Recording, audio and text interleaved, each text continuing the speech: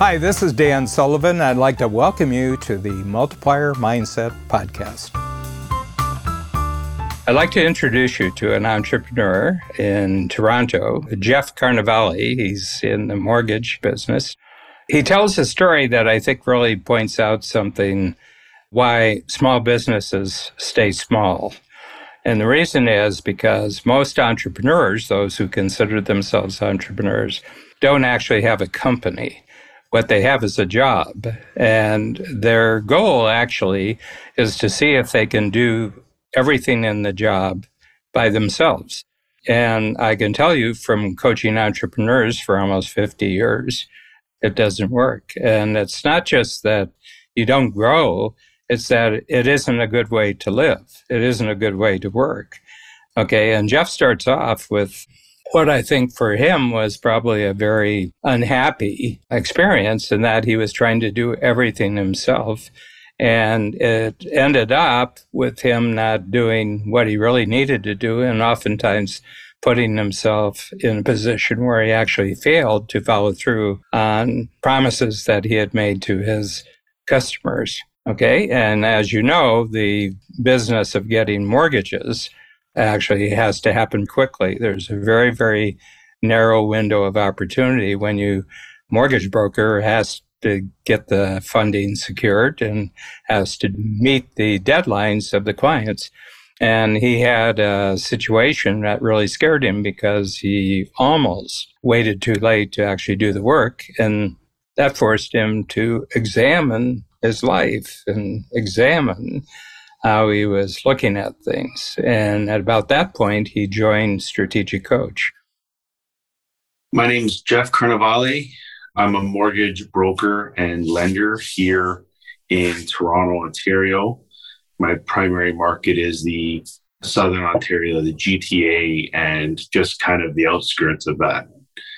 For any entrepreneur, it's not like you go into Strategic Coach and now they've given you this whole other game plan that you didn't think of.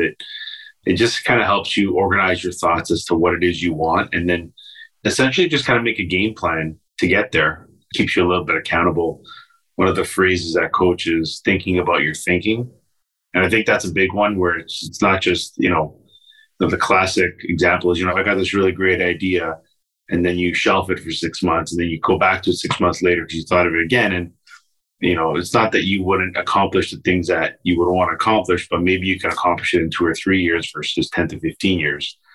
Some of the exercises you kind of work through and certain ideas, you think to yourself, like, why am I holding back on this? Sometimes just pull the trigger sooner than you expected. It just kind of helps you get out of your own way a little bit.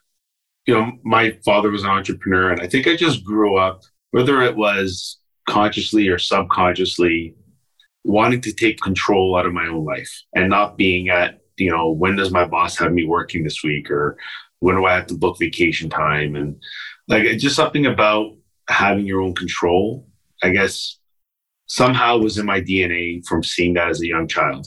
Obviously, I didn't think of that as being an entrepreneur, but people ask me about Strategic Coach, and I say, I remember in one of the first workshops, it talks about freedom of time, freedom of money. And it's like, not every entrepreneur wants the same thing. What I want might be different than what other people in coach want. And so it's all based on you. What do you want? And then how do you build a business to support that and cultivate that?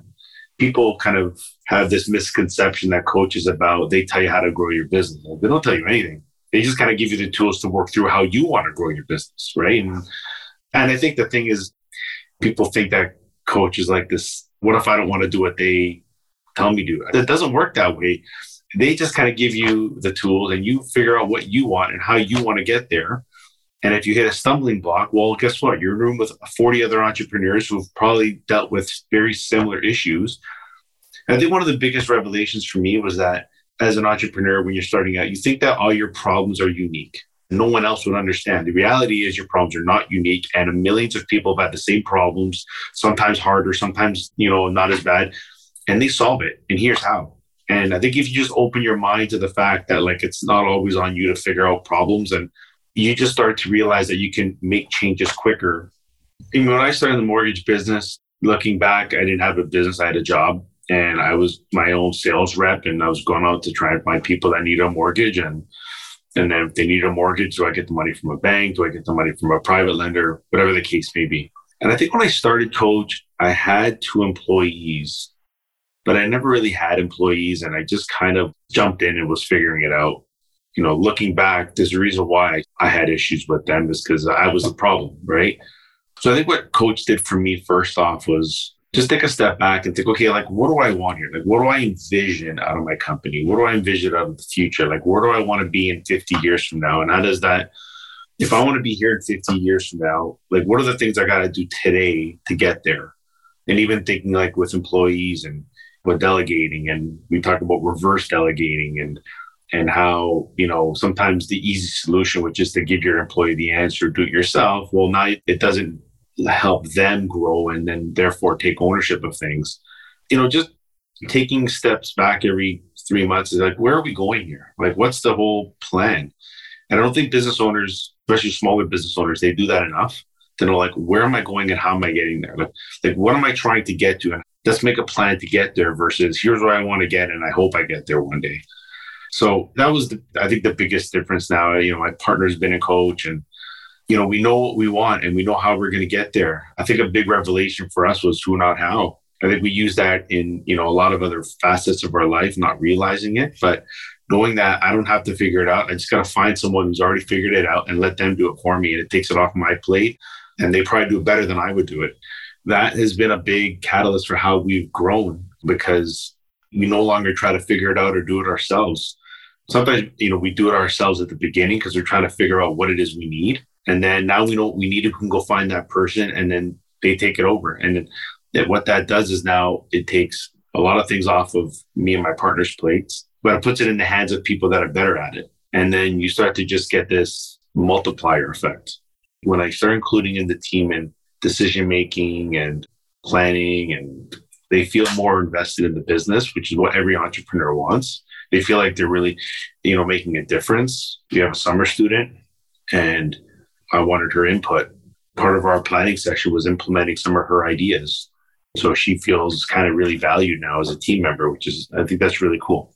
When I was a one-man show, I remember I had a client text me in the morning and say, hey, Jeff, they're buying a house. And they'd say, hey, Jeff, are we good for the closing next week?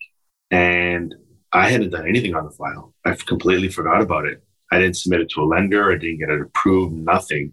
And I went to real panic mode and we ended up getting it done. But I remember just thinking to myself, I can't operate that way. Like I can't be in a situation where I'm just forgetting about they bought a house and now they don't have a mortgage for it. So it was at that point where I realized if I'm going to grow this thing, I can't do this as a one-man show. I think it's easier as an entrepreneur just having to rely on yourself at some level, like especially when you never had anyone else. And, if I bring on this person, it's going to cost me this much money. And what if I don't make that much money? And if you can just rely on yourself, like that's easier. In a way, when you're in that space, that's easier to do. But that's also harder to do until you actually get the help. One of my friends in particular, who I've recommended Coach, and he's in construction, and he's the classic, doesn't want to share stuff with his team, just like some of his trades. If he goes golfing on a Wednesday afternoon, he doesn't want them to know because then they'll think bad of them. And it's just very close-minded. I said, let me ask you a question. I said, think of the biggest construction company you know. If the head of that company is going golfing, do you think the trade workers care? I said, you're thinking like a small company. I remember even me, I used to handle all of our essentially bookkeeping and whatnot. I didn't want employees to handle that because I didn't want employees to know to make how much we made or how much I made. I had this insecurity about that. And then someone brought it up. They said, think of the biggest mortgage company in a publicly traded bank. Everyone knows what the CEO makes.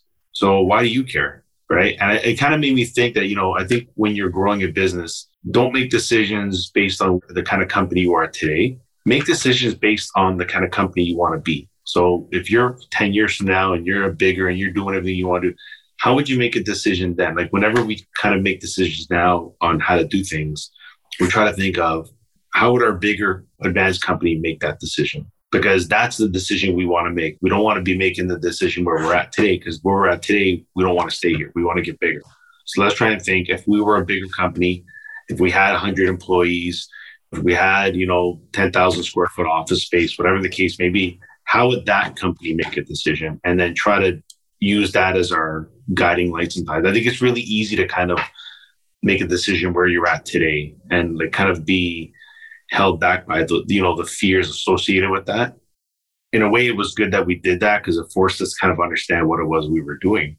What I realized is that the more I invest in myself and my company, now, some people are like, well, what does that mean? Well, I mean, when I hired an assistant based on the income I was making that day. But the minute I hired an assistant, my income went up.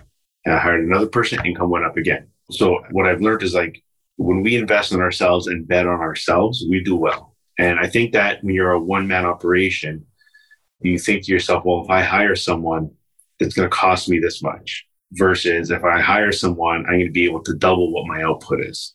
But until you've actually taken the leap of faith and done that, it's hard to imagine that, right?